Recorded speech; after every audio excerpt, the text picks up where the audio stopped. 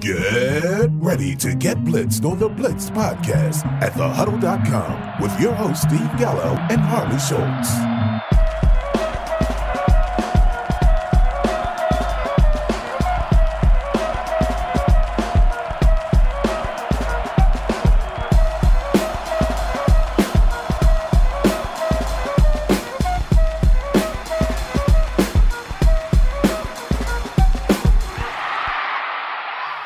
Welcome back for the Blitz podcast. It is week one. As we record, week one's actually wrapping up. The Saints and the Texans are mid-second quarter, and there's still another game to go on Monday night. Harley, you get through week one so far unscathed? Not only unscathed, but a little bit richer in the back pocket. That's always a nice thing. So we waited forever, it seems like, for the season to start. And then we think we know everything and then find out we know nothing. What surprised you the most this week? You know, I would have to say that I was a little surprised at how bad Jacksonville's defense looked against the Chiefs. But I'm also surprised at how good Lamar Jackson looked throwing the ball this year. Not bad for a running back. Yeah, I'm with you. I was completely shocked at that defensive effort, honestly. That means we were way wrong on our DFS stuff last week, especially me when I was saying I'm avoiding Chiefs at all costs. I still think it was the right process, just the end result wasn't what it should have been. Well, I think people that read the Daily Dominator article I published on Friday, though, know that I did mention in there that no matter what, you had to put at least one Chiefs stack lineup into your pocketbook, so to speak, this week because, I mean, realistically, Patrick Mahomes can go off against anyone at any time, and I think he proved that by really just exploiting a very, very good secondary, despite losing his primary wide receiver early in the game. Yes, that is true. So here's a question for you. Who is going to be, and I guess we should tell people this. We're going to get into, of course, our DFS plays, like always. And we're also going to do a little free agent forecast. We're going to reprise what was written on the Huddle today for the free agent forecast week 2. We're going to run through those players and see what we think you should do with those said players. But here's my question to you. Who is this year's, or is there a Frishman Jackson this year? Well, plenty of candidates. There's way too many candidates. At this point, I think you have to assume it's going to be the Jaguars quarterback Gardner Minshew, but it really is hard to tell. There's just so many potential guys for you to spend your money on in a free agent environment this week. So here's what I'll say. I always try to truly keep Malcolm Brown. I'm going to say Malcolm Brown. Malcolm Brown. Okay. I was going to say I like to keep it to a true wide receiver for comparison's sake. And I'll tell you who it really should be, but we'll talk about him probably a little more later too. It really should probably be John Ross because I just don't know. Does the switch really just come on like that? But I'm going to just bail myself out here and say it'll be Phillip Dorsett, especially since Antonio Brown's joining that team today, basically. Yeah, I don't think – I think – at this point in their history, no one's buying the John Ross story. But only time will tell. And if people don't know who Frishman Jackson is, Google him. So with that said, I think it's about time that I throw it over to Mr. Harley Schultz for this week's Blitzed Podcast News.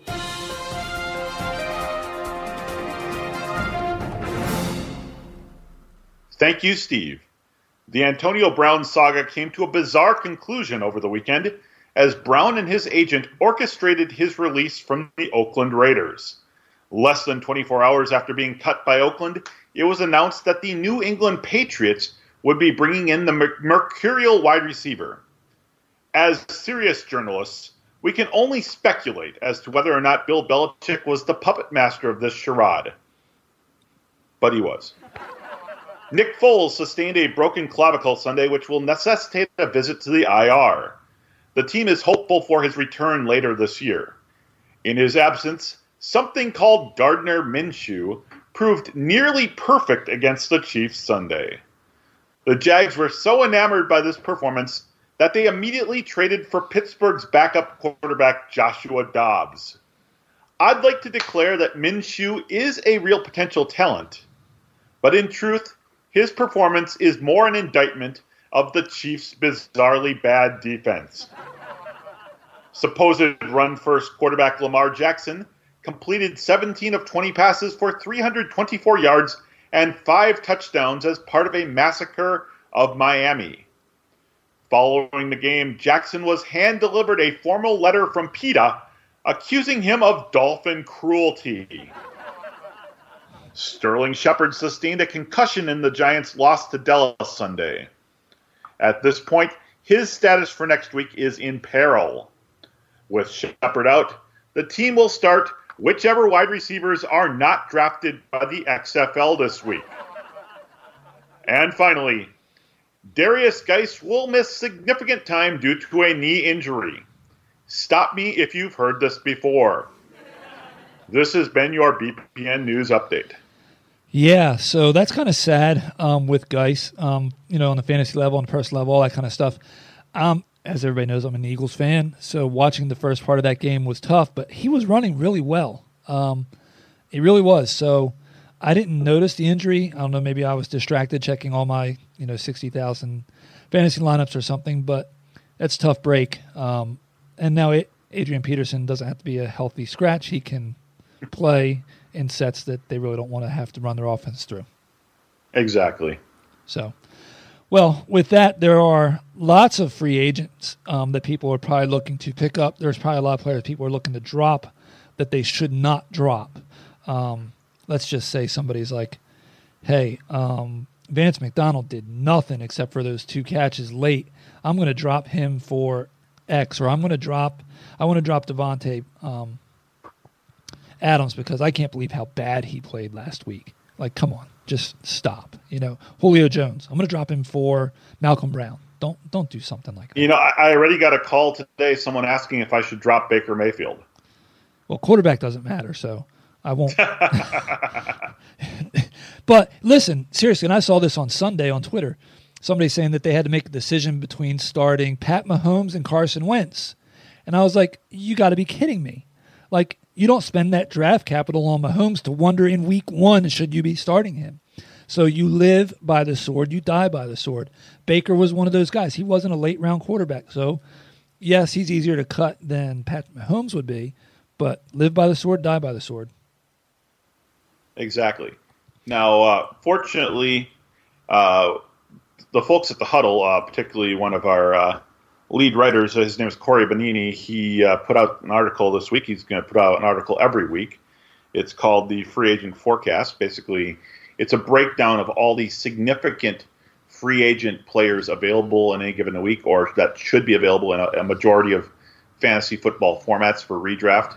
And then he basically breaks down, gives a little information about how much of your free agent budget you should potentially spend to get that player, as well as how important that player might be to get. So, okay, you gave that well. So what I'm going to do, I don't want to spend a lot of time on quarterbacks. So I'm going to put them all together and say, are there any of them that you truly feel are must-adds or somebody you'll pick up and stream this week? We've got. Well, in reality, I'm sorry, go ahead. No, go ahead. I was going to say, unless you're in a 2-quarterback league, I don't think any of the 4 quarterbacks listed would be a quarterback that I just go and pick up.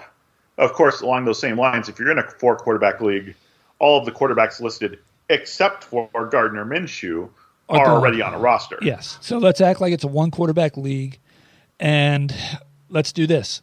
I'll switch up a little bit. We have Matthew Stafford, who's listed, Andy Dalton, Marcus Mariota, and then Gardner Minshew. We're going to push Gardner Minshew to the side. Of those 3 guys, would you drop Jameis Winston for any of those guys for season long, not to play matchups? You're going to drop him, and you're going to run with that guy the rest of the year.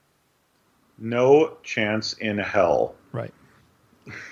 But if you're weak at quarterback, say Jameis is who you have, and you have a spot to bring in another quarterback as a backup, which one of those guys, if any, are you going to pick up?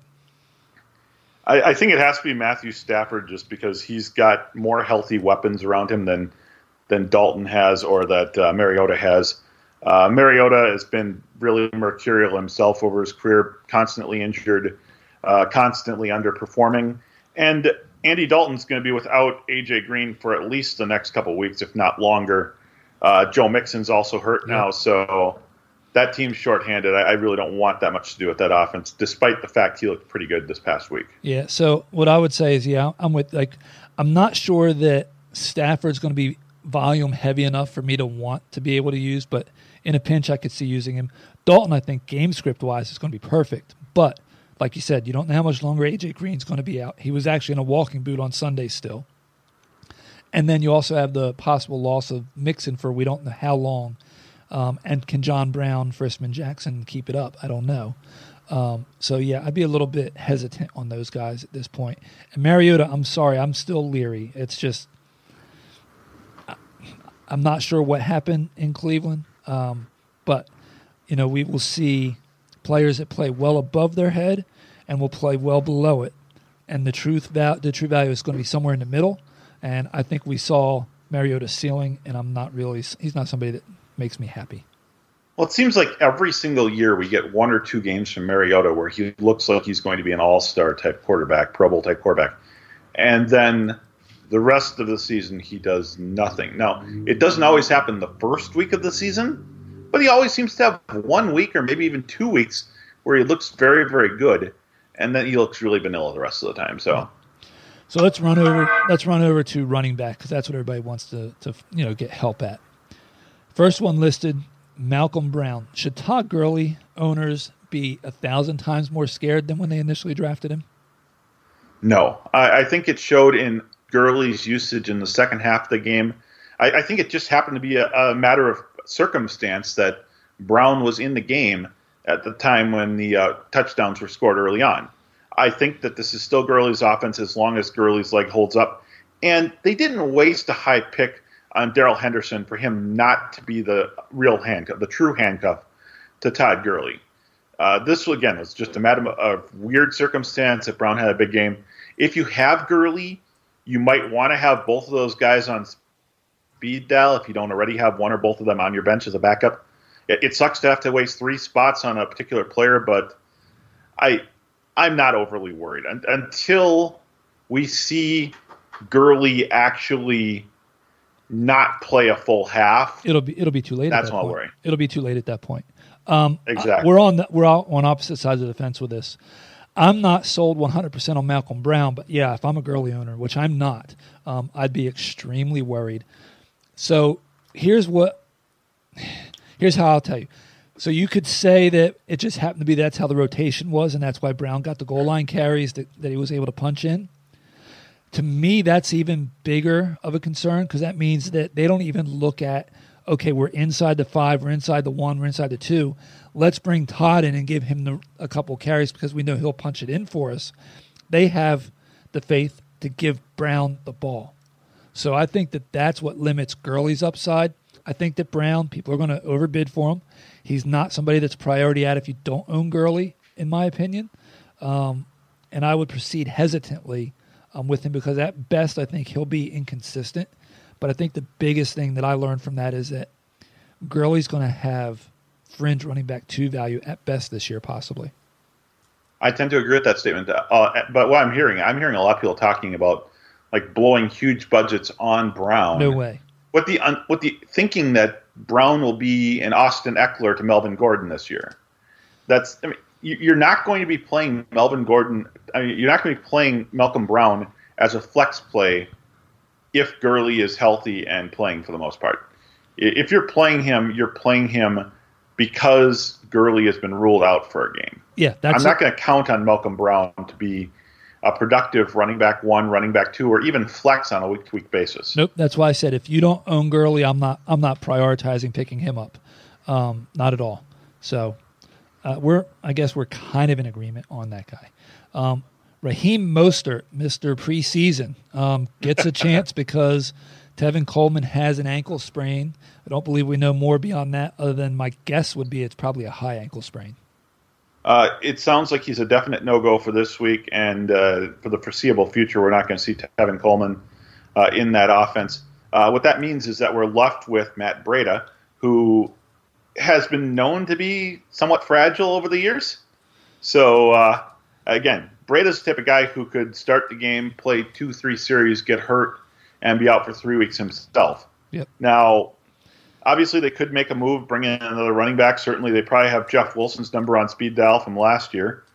But in the meantime, I'm actually legitimately concerned about this. I mean, Tevin Coleman is going to miss a little bit of time here. And I think that, again, Breda's fragile enough that Mostert is definitely a pickup if you have Breda. And I wouldn't mind picking him up because I feel like he'd be a decent fill-in if Breda were to go, when Breda goes down. I'm not going to say when Breda goes down because I actually like him. I think he's a tough-nosed kid. But he's not a bell cow. So there is going to be a timeshare there, whether it's 50-50, 60-40, 65-35. There's a timeshare there. So Mostert will have residual value that you can use while Coleman's out. So you don't have to be a Breda owner to bid on him. I wouldn't break the bank. Maybe 10 to 15% if you're on a $100 budget, so $10-15. If you really, really are dire at running back because you just went zero running back and you feel like you need to add somebody, I don't have any problem going and getting my guy, spending a little more than you should. So that's how I see it. I think there's value, but once Coleman comes back, that value likely evaporates if Breda isn't hurt. Exactly. Giovanni Bernard. Now, this is the interesting one. Now, last year, I managed to, in one of my redraft leagues, drafted Le'Veon Bell in the first round and managed to make it to the championship game. I'm sure we've told our listeners this great story multiple times. My second running back taken last year was Joe Mixon, who also had a little bit of injury time last year. Fortunately for myself, I got James Conner and Gio Bernard late in that draft, so I didn't lose any time when they were gone. Bernard has proven time and time again that he's a capable fill-in. So with Mixon more than likely to, at the very least, be limited this week, he's going to get some time. And the nice thing with Gio Bernard is kind of like Austin Eckler. He is a guy that could potentially be a flex play during the regular season because he is involved on 15 to 20 plays per game. There are 15 to 20 plays scripted for him each game anyways, predominantly as a pass-catching backup option to Joe Mixon. Yeah, and in a PPR, of course, I think Gio's got that standalone value anyway. So yes. At best, look, it's good to try and get out the gate fast. So if he has some extra value because Mixon's limited or misses some time, then that just is a little bit of icing on top. So I have no problem with adding Bernard. Again, I wouldn't break the bank for him. It depends on your situation. So that's always the hard part when we're giving advice because everybody's situation is so much, different compared to what it could be somewhere else. And one situation you go, I'll bid $2-3. Another situation you say, you better bid 30, So, but I like guys like Gio that have standalone value, even if the starter's there, because he does have a role in that offense. Exactly. Jalen Richard. I really like Jalen Richard from a DFS standpoint last year. Right, but who we've yet to see play this week because their game hasn't kicked off yet. So, exactly. We haven't seen him play yet, but again, Richard showed out last year from a pass-catching standpoint. That was always his specialty going into last year, too. So it wasn't like he was a flash in the pan last year. Josh Jacobs, he's looked pretty good as a rookie this year so far in his limited use this spring. But he's still a rookie. And we've got a veteran coach we're talking about here. How much is that veteran coach going to truly rely on Josh Jacobs on passing downs? I have a scary feeling that we're going to see Jalen Richard on the field more often than not once we get into third down. Yeah, that's always the question with the rookie running backs. Can you pass block? But yeah, even if he can, I think that Richard has one of those Geo-type roles, maybe not as large and not game planned into it, but where he's going to see the ball and he's going to have some touches and he'll have some residual value for when you have a guy that's injured or you're not sure if he's going to start and you want to be able to plug somebody in there that has more than just barely a heartbeat. I think Richard fits that mold. He's probably the cheapest of everybody you'll find, unless something crazy happens in this game that we haven't seen yet, which if it does, then act accordingly. Well, and also you got to think, too, with Oakland, team that is likely to be playing from behind a lot this year. So game script alone, it's really going to be dependent on whether or not Josh can become a solid pass-catching option early enough on in the season. If he isn't, game script alone could push Jalen Richard into regular flex play, if not just the fill-in possibility if Jacobs goes down. Yep. Okay. Next, we're going to move to the wide receivers. And I'll run down all the names, but then we'll go back and talk about them individually. How's that? Yes. We have Marquise Brown, John Ross III, DJ Chark, Mecole Hardman, Terry McLaurin, who I wanted to call McLaren because that's how he seemed like he was flying, Jamison Crowder, Michael Gallup, Paris Campbell, and Deontay Johnson, Danny Amendola, Hunter Renfrow, Chris Connolly, and Keelan Doss, and Preston Williams, and Rashard Higgins. And I think we named every wide receiver that's probably available. That's quite a few. Yeah. Although I will start off right away and say that there's at least two of that names on that list that are not available in any league that you're playing in with me, and that's Jamison Crowder and Marquise Brown, because I rostered every single share possible of both of those guys. Gotcha. So Marquise Brown, how much of an overreaction are we going to see people make this week based on his massive stat line that he had? There's going to be a dramatic overreaction, but this is the one case where it's actually deservingly so. Marquise Brown is an elite talent, and again, we haven't seen him play yet this year, but I made a prediction on Twitter yesterday that at the end of the season, Marquise Brown has more touchdowns than Antonio Brown. Okay, and I'm not. That's a bold prediction. I'm not going. It is. I'm not going to say it's not possible. Here's what I think that people need to have caution and pause with Brown is that he played 12 snaps yesterday. Talk about efficiency. I mean, he played 12 snaps. So just understand that means that he's going to be a high variant play until you know he's getting consistent snaps. Yes. And I don't mean by consistent 12, 12, 12. I mean consistently increasing to where he's playing closer to 80, 90+% of the snaps. At that point, then you could probably start considering wide receiver 2 with upside depending on the matchup. But just like Lamar Jackson, we talked about it earlier this season, he does not have to be a great passer of the football to be a top 10-ish or better quarterback because of his legs. Well, this weekend he did it all with his arm. But that alone I still think makes Brown a high variant player. I'm not saying you shouldn't add him, but don't think you're plugging him in and getting solid production week in and week out, at least not early.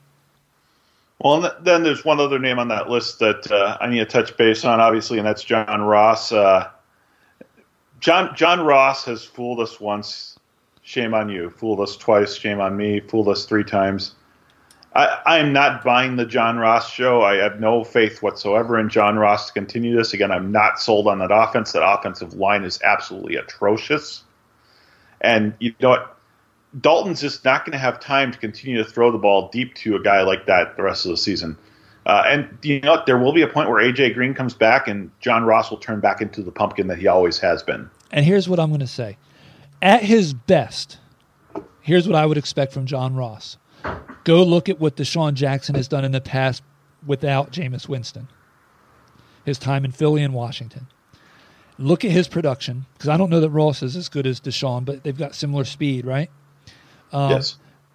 There's a reason that Deshaun Jackson, while he may have had X value in fantasy, was never a consistent starter because of those big plays. They're great when they happen, but they don't happen consistent enough. So, no, I'm letting somebody else spend on John Ross.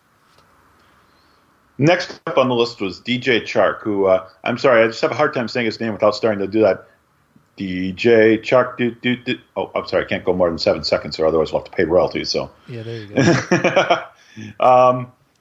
Gardner Minshew obviously worked with Chark a lot in the preseason because they were together on the second team there. Everyone thought it was going to be D.D. Westbrook's big breakout last night, and he actually had a pretty good game too. Yep. So I'm not like saying, okay, the torch has been passed from Westbrook to Chark, but as long as Minshew is in at quarterback, it's obvious that he's got a connection with Chark. So I think he's a decent pickup. I don't think, that offense is going to be playing behind a lot, particularly if the defense, what we saw last week, was real versus what we hoped their defense would have been this year.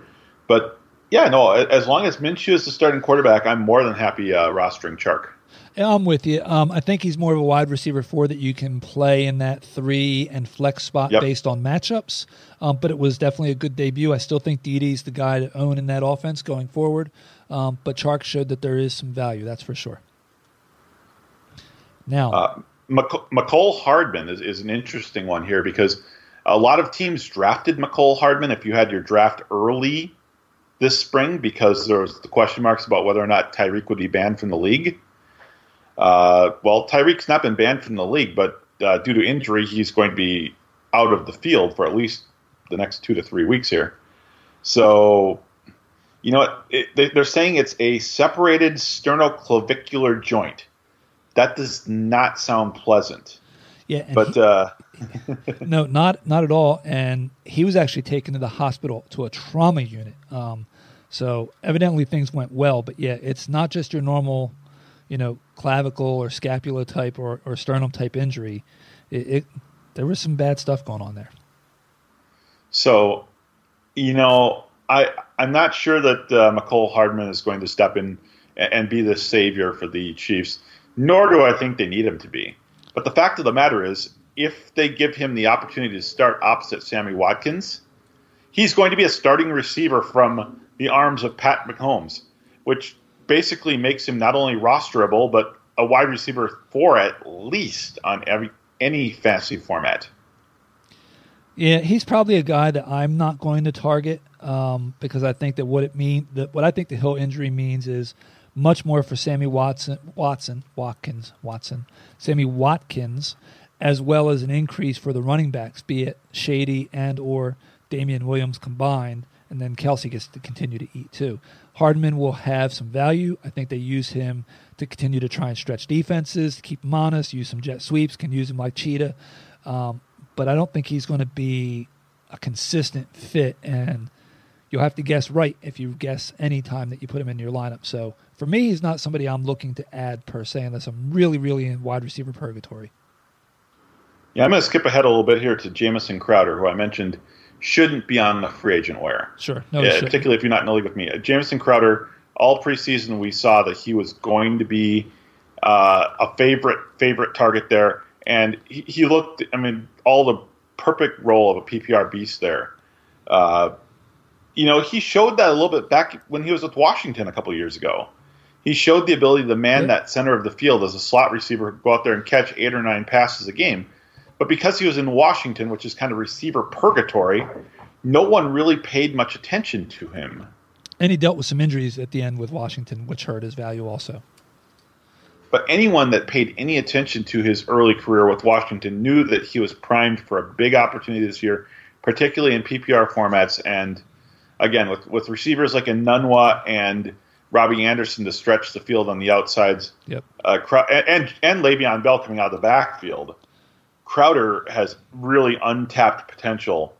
And again, you aren't going to have to pay a lot for him because it's still kind of an offense where it's like people might not be totally sold on the Jets offense yet.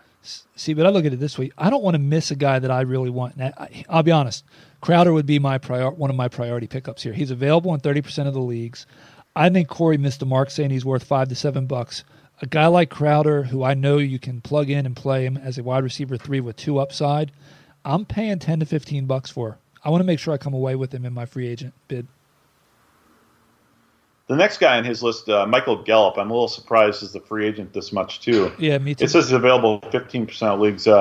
Coming off of last year, obviously down the stretch, he did fairly well when Amari Cooper came over there to keep defenses honest, to give them another weapon to throw to.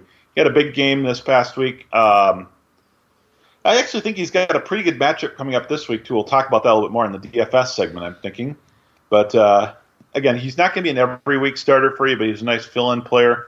Definitely once you start getting into the bye weeks, I think he'd be a great wide receiver 4 bye-week replacement type guy. That is how I see him. I've drafted him in a few leagues. I'm shocked that he's 15% available in some leagues. He's not somebody that's going to put up huge numbers for you week in and week out, but I still think that he's somebody that could catch in that 55 to 65, maybe 70 balls if you're lucky for 700 to 800 yards and maybe 4 or 5 touchdowns this year. So, yeah, there's value there. And if you're thin at wide receiver, he's definitely can be an end-of-the-bench type guy or that bridge guy for your bye weeks. I have no problem with that at all. skipping ahead a little bit more here, I'd like to talk about Hunter Renfroe. I particularly like Hunter Renfroe because of his massive power. I've watched him hit about 20 home runs already this year for the San Diego Padres. So the fact that he's going to be a wide receiver, I have to assume that he's going to be a decent wide receiver too. Wrong guy, sorry. Yeah. Hunter Renfroe, coming out of college, was basically known as a guy who caught everything within 5 feet of him. He literally catches any pass anywhere near him. He'll go up and fight for the ball. He'll come down and grab the ball near the ground. I wouldn't doubt that he's starting opposite Tyrell Williams within 2 to 3 weeks here. He's going to be He is going to be their slot guy. There's no doubt about it. He's their slot guy, so he's going to see the field a lot. And again, when you think about that, I mean, Tyrell Williams, do you really trust him as a wide receiver one? No. I know I don't. I don't. If Tyrell and Hunter Renfroe were both available to be picked off the waiver wire, I know this is going to sound crazy, but I'm going to pick up Hunter Renfroe. And I did pick him up in multiple leagues as soon as the news broke where AB was released and there were first come, first serve waivers. I went and I nabbed him, I think, in 2 or 3 leagues, honestly. Well, the way I like to say this is think of Hunter Renfroe, particularly if you're in a dynasty format, think of him as a poor man's Cooper Kupp. If you like Cooper Kupp, but you don't like the 5th round capital you have to spend to get Cooper Kupp at draft, Hunter Renfroe is a guy you're going to be able to pick up as a free agent who is going to be a poor man's Cooper Kupp the rest of the way. Yeah, and Renfroe very easily could lead that team in receptions this year. Exactly. So, how much are you going to spend for him? I mean, Corey's got $2 to $4. In Dynasty, I'm spending a lot. I'm opening up the vault for him in Dynasty. In redraft, I've got him at about $9 or $10. Yeah, $100 budget. I was going to say I'd be right in that $10, $12 range. Again, I usually spend a little more because I want to get who I want to get. I don't want to save $1 here or there, especially early in the season. 'Cause it gets thin quick on a waiver wire, as we know. I want to back up to one. We passed the fast guy for Washington because I had high hopes for Trey Quinn, but it was Terry McLaurin that had the big day against the Eagles. Is he a guy that and he's available in almost 71% of leagues, it shows. Is he a guy that you're going to try and go after? Do you expect him to be consistent? What are your concerns? Well, you know what? He showed out this past week with Case Keenum at the helm, and obviously he has familiarity with Dwayne Haskins for when Dwayne Haskins takes over for Case Keenum at some point this season. So yep. There's that element going to it. Again, they don't really have anyone else that they really trust in that offense pass-wise. I mean, Paul Richardson's your quote-unquote wide receiver one coming into the year. That's about as depressing as like a 24-hour suicide watch. So, again, if you got to choose a receiver that has a chance to be a legit wide receiver one for your team, that's a free agent right now. Terry McLaurin's probably that guy. But again, it's on a team that's frankly not going to score a ton of points this year in general, either with Keenum or with Haskins at the helm. So what you're getting is at best the wide receiver 5, I think. Yep, a guy that maybe you could play a matchup for a bye fill-in or an injury fill-in. I don't see consistent numbers. I do think that Trey Quinn still is the guy to own there if you want some sort of consistency in a PPR. But the kid showed some good stuff, so it's I can't fault that. But I think people will overbid for him, honestly. Again, if it's a dynasty format, maybe you spend a little bit more for him. But if it's just redraft, I wouldn't invest that much in him, despite the fact he's got the opportunity there. Okay. Anybody else that you want to talk about in this? Not really at the wide receiver position. I'm a bit of a Chris Conley rube, so okay. I like to have him, again, mainly because I'm a Chiefs fan, and I know he was an active part of the Chiefs passing offense for the last couple of years. Again, he spent most of the preseason on that second team along with DJ Chark, so they've got the most experience working with Gardner Minshew. Yep.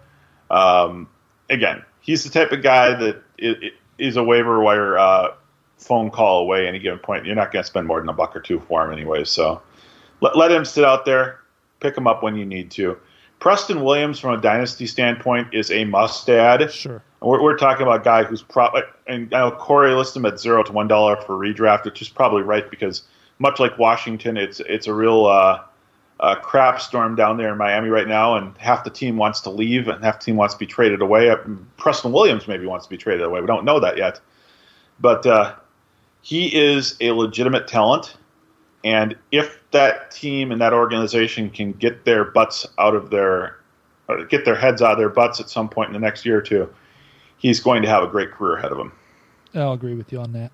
Let's move to tight end. A guy that I was not expecting big numbers from early, T.J. Hawkinson. So who said that tight ends never perform their first year? Yeah, I don't know. Well, when he came out, Matt Patricia was comparing this guy to a young Rob Gronkowski, and well, lo and behold, he used him like a young Rob Gronkowski. Yeah, he understands how they used him, so why not? I didn't see it coming. Just gonna say. I did not either, but I don't think it's a fluke. I was actually big time high on Jesse James last week. I thought that he had a great matchup. I thought that he would be the featured part of that passing game on the inside. I just wasn't expecting them to use him, and they went out there and they were gunning for Hawkinson, and Hawkinson was getting open too. I mean, it wasn't like they were just throwing to him because no one else was available. Right. He was getting himself wide open, and Stafford was looking his way and finding him. So, by all means, go out and get him. I think that showing is definitely for real, and I think he's going to be a stud the rest of the way. Yeah, and if I've got a guy like Eric Ebron, who I was avoiding like the plague this summer, I have no problem dropping him and picking up Hawkinson. I don't think that's much of an overreaction. I think Hawkinson will come back down to earth a little bit, but I do think he'll have more upside and a little more consistency than Ebron will going forward with Doyle in the picture there. So Corey's got him at $12 to $15. I'm probably in that same $12 to $18 range. I don't think I go 20 unless I really punted the position. And if you punted the position, you wound up with a guy like Mark Andrews. You're okay too, right? Exactly. Mark Andrews, Darren Waller, who we have yet to see. Guys like that were the guys you punted for. But, again, it's just you look at those numbers and they're mind-popping for this guy. And as good as he looked on that game, he's not going to get double coverage at all ever because they've got Marvin Jones and they've got Kenny Golladay outside. They've got Danny Amendola over the middle. They've got Kerryon Johnson. So lots of weapons, which also means potentially splitting some of the touches going forward. But at the same time, if he can produce what he did with the limited number of targets he got, at a rare position like tight end, I would be spending $20 to $25 on a $100 budget on him right now if I was weak at tight end. And you would get him, so that's not a bad idea. Honestly, I won't argue about. If you've got Kittle or Kelsey or Ertz or OJ Howard, you're not going after Hawkinson. Yeah, well, and but if you drafted a weak tight end, and Ertz didn't have a great day, OJ Howard didn't have a great day, don't go dropping those guys for Hawkinson. But if you've got the end of like I said, not Jared Cook, he's actually having a decent game right now. If you've got Jordan Reed as your tight end one, you better spend $20 to $25 to go with T.J. Hawkinson. Yes, and I even think, like I said, Ebron is one of those that you would do it with. If you drafted Njoku thinking that he would be a breakout, I would drop him in instead. But he scored this week too. Yeah, but I don't think you're going to see consistency with all the mouths to feed there. Exactly. But you know what? So I brought up Jordan Reed. So speaking of Reed, the other tight end on the list, Vernon Davis. Yep. How old is Vernon Davis? Is Vernon Davis older than Frank Gore or vice versa? I think that they are twins. They might be. Conjoined twins. Yep. So when Davis scored that touchdown, which was a great effort on his part because the tackling, it was like he was lathered in baby oil or something. The Eagles couldn't bring him down. I don't know if you noticed, but after he scored the touchdown, he had a couple of team guys with him helping him off the field, and then it looked like he went to his eyes with his hand. It looked like he was crying. I thought he hurt himself, but I'm like, I didn't see it. What I found out was his grandfather passed away the day before, and it was just a bunch of emotion that had overcome him. But, yeah, as long as Jordan Reed is on the sidelines, Davis makes one of those great plug-and-plays that you can use in season long and DFS. Well, like I said, just think about this. He faces the Cowboys next week. The Cowboys just gave up 11, 116, and 1 to Evan Ingram last week. Think about that. Yeah, Evan Ingram's a wide receiver for that team right now, though.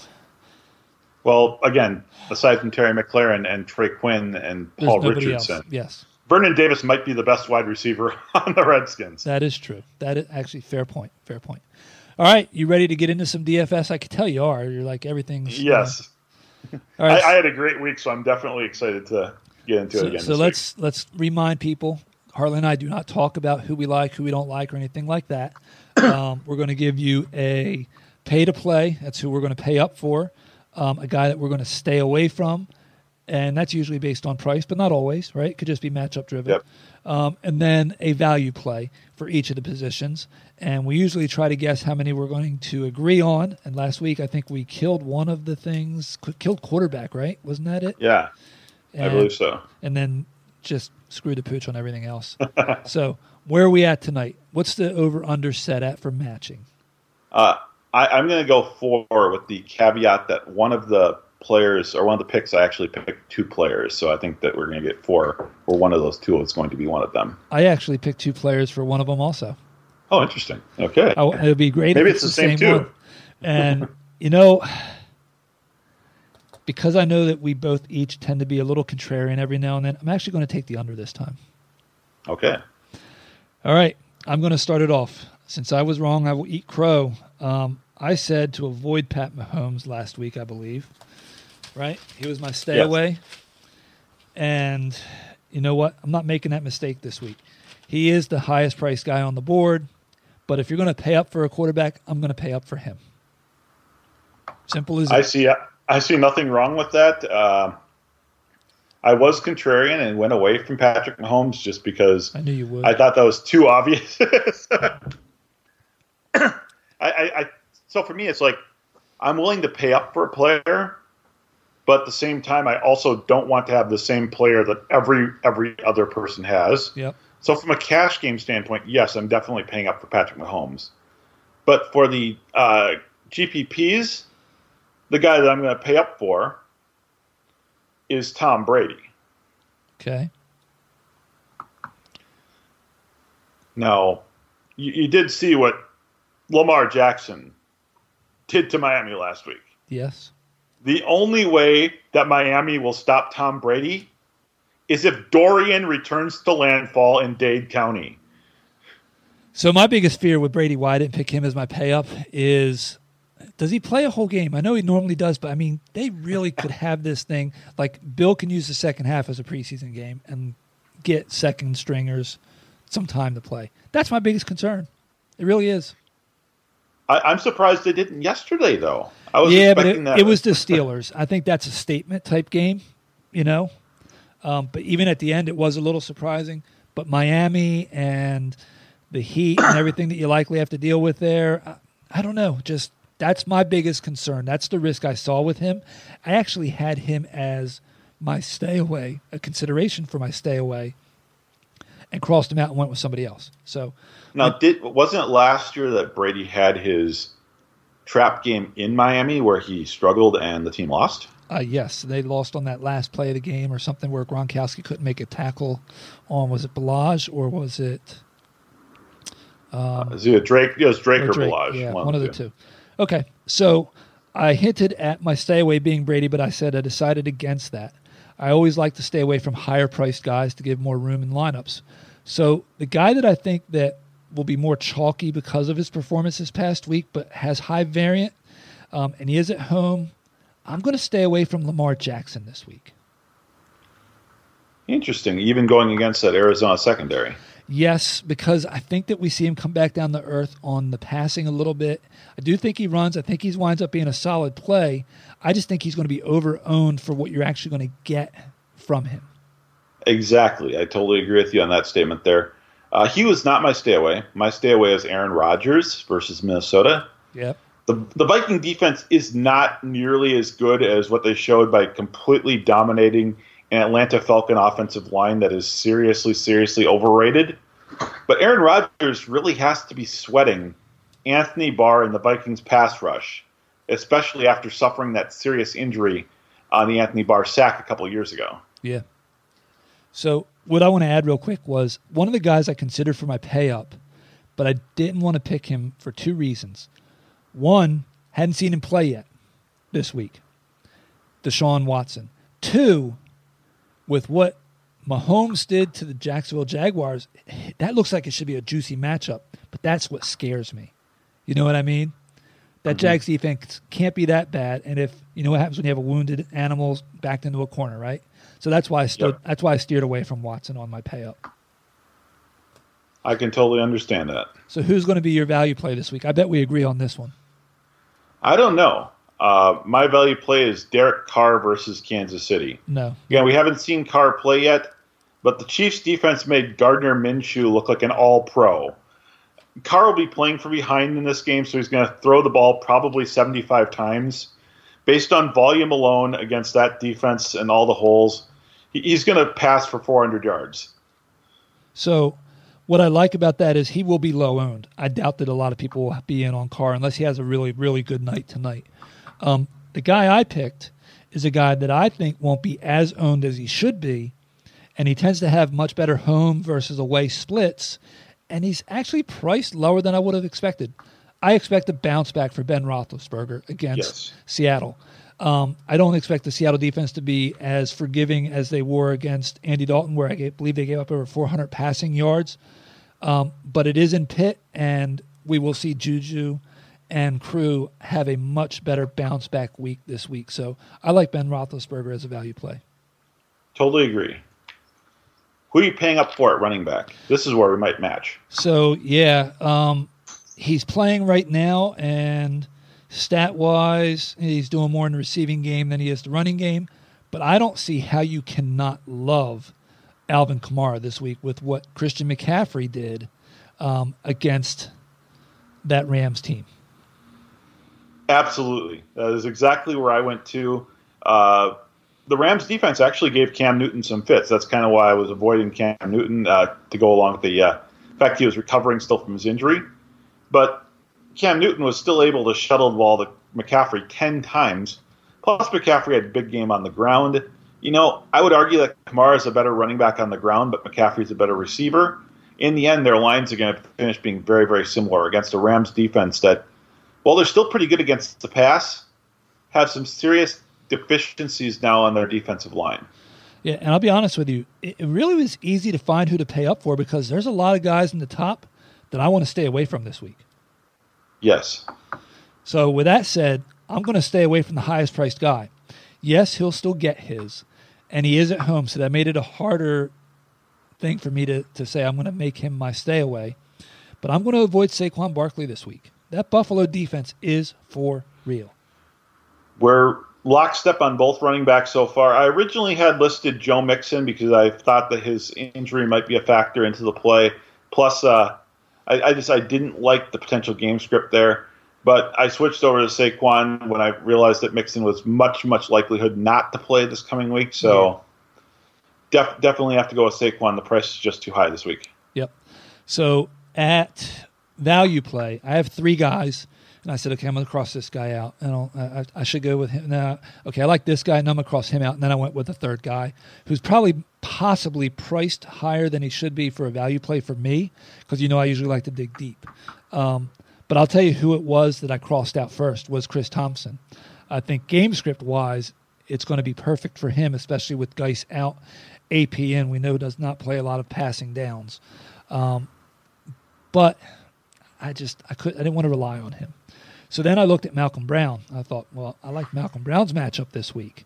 But I also don't know what we're going to get from the Saints defense because we haven't seen them perform yet. They're performing now behind me as I speak with you.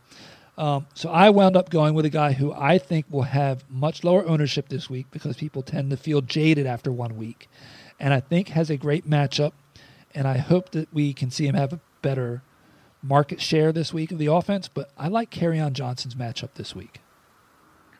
Yeah, I think we were both on Kerryon Johnson last week, and I think most people were. I think he was fairly highly owned in GPPs. The matchup is still pretty nice this week, so I certainly have no problem with that. His price slipped a little bit from last week, obviously. Chargers, kind of middle of the road defense against the run. I'm not totally sold on him, but again, at that price tag, I totally understand you go on him as your value play. I go a little bit cheaper this week. I'm going with Matt Breida at Cincinnati. Cincinnati's run defense might be the only thing in the league worse than their run offense. Chris Carson scored twice against them last week, including once both on the ground and once through the air. Breida's obviously involved on both ends there for San Francisco. Tevin Coleman out for the foreseeable future. It's Matt Breida's show until he gets hurt. Raheem Mostert will have a role, but as long as Breida's healthy, I think he's in for a big week, including at least one score this coming week. Yeah, I can see that. I like Breida. I'm a Breida fan, so I don't have any problem with that at all, honestly.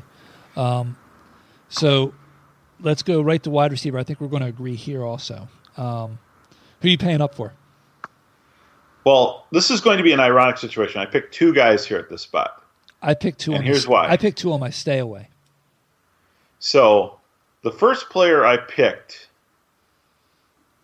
is the number one receiver for the quarterback I'm staying away from, Davante Adams. Now, if you look at Davante Adams' stats versus Minnesota over the last few years, they've been kind of middle of the road. Usually catches about 5 passes for 60 yards. What you have to look closer at, though, is over the last 4 games played against Minnesota and 5 of the last 8, he's scored a touchdown against Minnesota. So, again, you're probably not going to get 3x value out of him at that price point, but you're guaranteed at least a touchdown out of him, which is right along the path to getting at least 2x value. Now, when looking for 3x value, which is ultimately what you want to do, particularly when you're spending up, Keenan Allen at Detroit is the best bet. Larry Fitzgerald went off for 8 catches, 113 yards, and a touchdown in week 1, basically running a similar route tree to that which Keenan Allen runs, which is a lot of the slants, a lot of the short passes, a lot of the routes where he'll turn and come back to get the ball. That's really kind of where Keenan Allen lives too, so I think he's going to be a great opportunity to produce 2 to 3x at a $7,600 price tag, which is still pretty high. Okay. Well, we don't agree there. Not that I don't agree with what you just said, but we didn't agree on our picks. I'm doing a small stack of a value play and a pay up. I think Juju is a great play this week. Did you see what John Ross did to that defense? Right? I mean, yep. Juju can go deep and go fast with everybody. And I don't think he's going to have the ownership that he would normally have based off of the poor performance that's going to be stuck in everybody's mind. And I mean everybody because it was on Sunday Night Football. So nobody did not have that game. Well, so I'm going to skip ahead a little bit here and tell you my value play is James Washington versus Seattle. Okay. Same thought pattern. And so here's the thing. Juju Smith-Schuster will likely get the same coverage that Tyler Boyd got. Tyler Boyd had a pretty good line, too. I think he was like 7 for 60 or something like that. Yeah. But it was John Ross lining up in basically the third receiver role there, who went off for the 7 catches, 158 and 2 against the Seattle defense. That's really Washington's role in the Pittsburgh offense, at least as long as Moncrief is starting opposite Juju Smith-Schuster. So I think that Washington and Roethlisberger are going to hook up for at least one long touchdown. I heard they're going to put Dante Moncrief on Mount Everest. Not Mount Everest. Oh, goodness. I mess up a joke. Mount Rushmore. Give him a stone face to match his stone hands. All right, so then who are you avoiding? Who are you staying away from? I'm staying away from a guy we're watching right now, and that's Michael Thomas at the Rams. Oh, bingo. Rematch? Michael Thomas is going to be facing off against Aqib Talib next week. I have 2. He was one of them. So at 8,000 and 8,500, I don't want any wide receiver against Aqib Talib. I had it down to 2 people, Hopkins and Michael Thomas. I don't really like either of their matchups. I don't like their prices. Hopkins does always seem to perform, so I probably would lean Thomas, but they were the both. I didn't cross one out. I had both of them on my list, so we'll call that a half a match. Well, and I also listed one other person as a value play, and that was a guy who I thought was a little too expensive to truly be a value, but he's a guy you'll be able to plug into like your wide receiver 2 spot in your DFS lineup, and that's Michael Gallup at Washington. We talked a little bit about this earlier. Washington obviously did pretty good. They've got pretty good cornerback 1. Cornerback 2, cornerback 3, not so much. Deshaun Jackson went for 8 catches, 154 yards, and 2 touchdowns against them. So my value play is in direct comparison the opposite of my stay away, but on the same team, believe it or not. So while I said I would probably stay away from Hopkins based on price, I like Will Fuller. Again, I know it's a tough matchup, but you see what Sammy Watkins did to that team. And Fuller's got speed. Hopkins is the big guy. He can get down the field too, but he's the guy that they're going to use to move the sticks and stuff. And Fuller has had great chemistry with Watson when they're healthy and on the field together. And right now he's got 3 catches for 70 or 80-ish yards, I think, in the third quarter. So a lot of that came on one catch early on. He had a long catch for 54 yards. But, yes, I agree. Fuller's chemistry with Deshaun Watson when they're both healthy and on the field is unmistakable. Yep. So that's who my value play is at 5,300, 6,100. I think that you get a high upside guy in your lineup that could easily score 2 touchdowns. I think we might match our pay to play at tight end this week. Let's see. You want to go first? You want me to? I'll go first. I'm going to take George Kittle at Cincinnati. No, we don't match.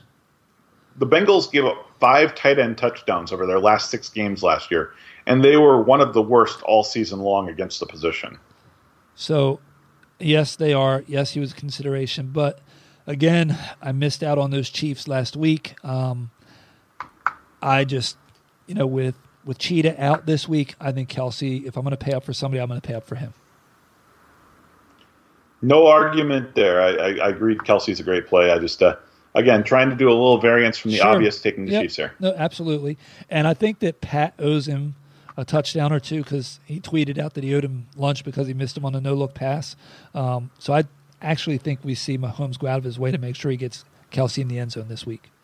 Well, then I hope that maybe they go out for a little Q at Q39. There you go. I do think we're going to match on one, if not both, of the rest of our tight end picks. Who are you staying away from? I'm staying away from the guy that had probably the top tight end line in the league last week. I'm staying away from Evan Ingram, even though he is the only option for the Giants, it seems like. That makes it easier for the Bills to take him out of the game. I did consider him, and Ingram, I should say, not Ingram, but Buffalo Bills have always been fairly good against tight ends too. But I ultimately went with Eric Ebron at Tennessee. Tennessee is also historically dominated against the tight end position. Brissett only targeted Ebron 3 times, completing only 1 pass for 8 yards. It almost looked at times like he was more interested in throwing the ball towards Moelle Cox than it was throwing the ball towards Ebron. And that's not shocking because guess what? Who's on that second-team offense before Andrew Luck retired? Exactly. And even last year when Ebron had all those touchdowns, he was really a touchdown-dependent play. Yes, he was. And you know what? Jacoby Brissett is not Andrew Luck. I'm sorry. Nope. He's a well enough quarterback that should still keep the Colts in the playoff hunt. But yes, he's not Andrew Luck. Okay. So I guarantee we're going to agree on our value play. We have to. We talked about him a little bit earlier today, and that's Vernon Davis versus Dallas. No, we don't. We don't agree. 3,200 and 5,100. Last week, a tight end who was the only reliable receiver for an aging, mediocre quarterback against the Dallas defense went off. This week, a tight end who is the only reliable receiver for an aging, mediocre quarterback will go off against the Dallas defense again. That's Vernon Davis. So I went a different route. I think that the other old man, Delaney Walker, is a super solid play this week, I should say, at 3,559. He's, facing the Colts team that gave up 4 for 60 to Hunter Henry, and Henry probably wasn't able to get out in as many routes as we would have thought that he would. I haven't watched that game yet back, so I'm not sure how much he was used as a blocker, but that's his downside this week, I think, is 4 for 60. I like Delaney Walker. I've always been a Delaney Walker fan. I was the guy who would always wait on a tight end and grab a guy like Delaney Walker late back in the day when Delaney Walker was still a young buck. I was also the guy who was always upset because Delaney Walker would have 1 or 2 good games, and then he'd post 5 games in a row with 3 catches for 16 yards. And it happens at the tight end position. It does, but it seemed like it happened more frequently with Delaney Walker than any other guy that I ever owned. So, yes, I think it's a good matchup for him. The price tag is about right for a value play, but I just couldn't go there. Okay. I almost went with TJ Hawkinson, but I didn't think it was fair to call him a value play because FanDuel has him listed at 6,000. Right, I'm with you on that. No, I agree. I looked at that the same way. So something I just looked at before we say our goodbyes here. Is there anything else you want to add first? No, I think we got through everything okay today. Yeah, we did 2.5 matches, so I went on the under. Even if you wanted to push it to a full 3, since I had Michael Thomas and Nuke. Anyway, what I was going to say is today is 9/9, right? 9/9/19. We're actually recording episode 109. That's just a lot of 9s for some reason. So maybe we should have picked guys that run the 9 route. Anyway, that's quite possible, or just players that wear number 9. Does Jim McMahon still play? I don't know. Is Taysom Hill wearing number 9 today? Is he really? I don't know. I can't. I don't know. Breeze is 9. No, what am I saying? Drew Brees is 9. See, quarterbacks don't matter, so now we can get off the 9 train. All right. With that said, what I want you to do is give my pal Harley a follow on Twitter at Nuclear Harley. Give me a follow if you're not already following at Steve Gallo NFL. Of course, this is where we pander to you and say, please go to iTunes and rate us and review us and all that good stuff. But nobody ever does, Harley. There are a few there. Not many, but a few. And then, of course, if you're not a member, do yourself a favor. Dig deep in your pocket. You'll thank yourself later, but go sign up for the Huddle. And then, as always, until next week, get blitzed responsibly. Cheers.